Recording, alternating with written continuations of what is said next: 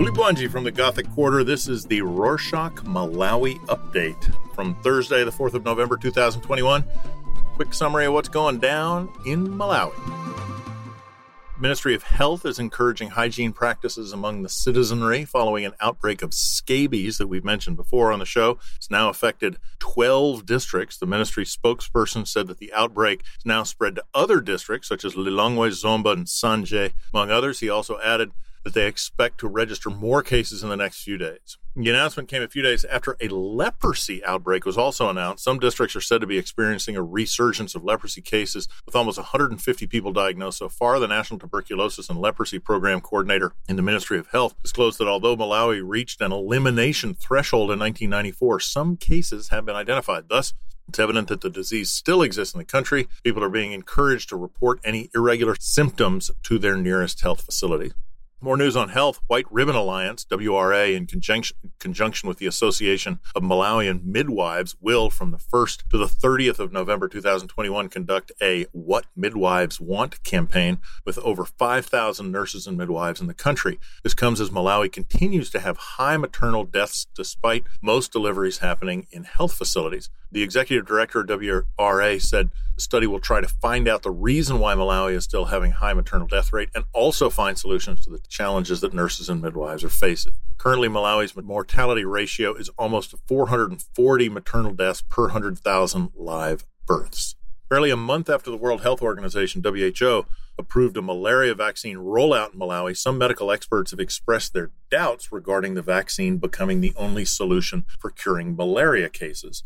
This happened after the WTO said the vaccine offers no protection against other forms of malaria. Ministry of Health spokesperson acknowledged that because the vaccine only has an efficacy 50%, people will have to complement the vaccine with pre-existing methods of controlling the disease. With over 6 million cases annually, malaria is the country's top killer of children under 5, being the hardest hit.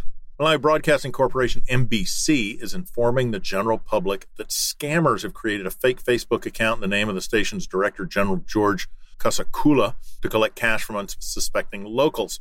The account states that MBC, through Mr. Kasakula, is hiring new staff who are required to pay 100,000 kwacha, about $120 as part of the recruitment process. NBC is imploring the audience to report such scammers to their nearest police station, adding that the NBC follows a free and open recruitment process through the press, their TV and radio stations, and their official online platforms.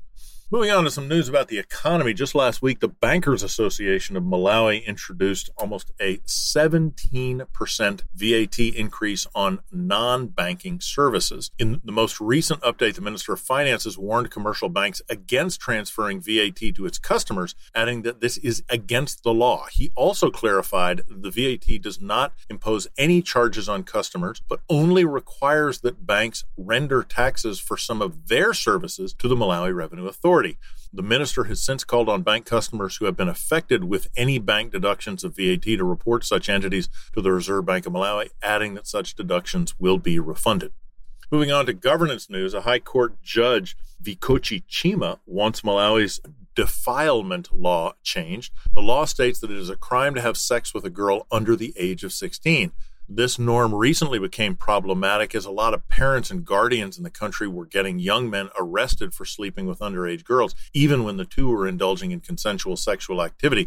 This led to an uproar from boy-child activists and other concerned citizens who saw this as an abuse of the law.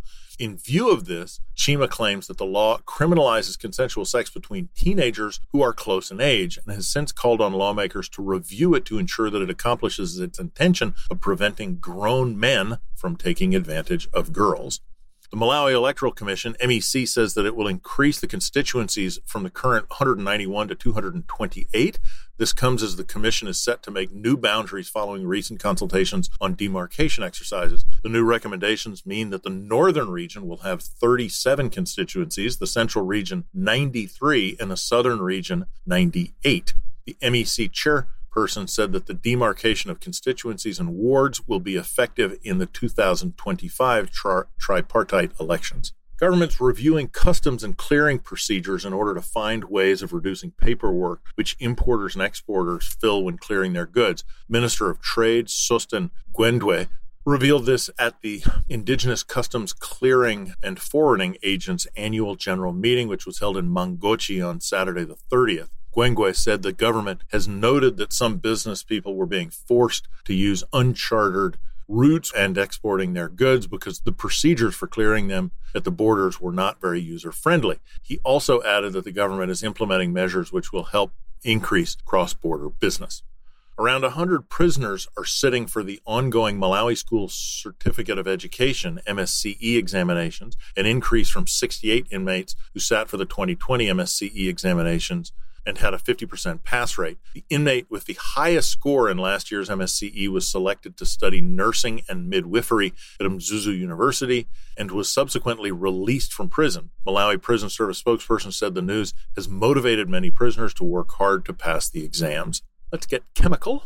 Malawi has been nicknamed Banter Nation after a uranium site located in the northern region of the country was sold 25 million kwacha, about $25,000, to Lotus, an Australian company. Lotus acquired Livingstonia, which is located a few kilometers away from the Kayel Akera uranium mine, which Lotus also has stakes in. Lotus's managing director described the deal as an extremely accretive acquisition, which has the potential to increase the company's global mineral resources by 16% for less than $1 per pound of uranium.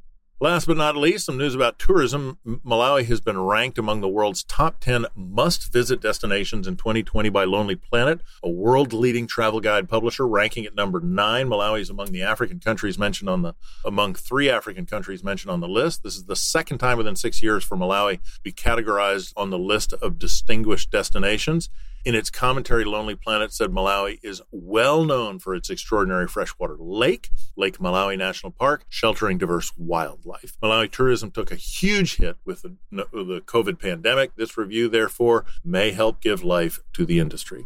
That's it for this week. Thanks for joining. Subscribe to the show on your favorite podcast listening app to be updated weekly about the big stuff going down in Malawi. Let us know your thoughts and ideas. Email us at podcast@rorschach.com. Itani Bueno.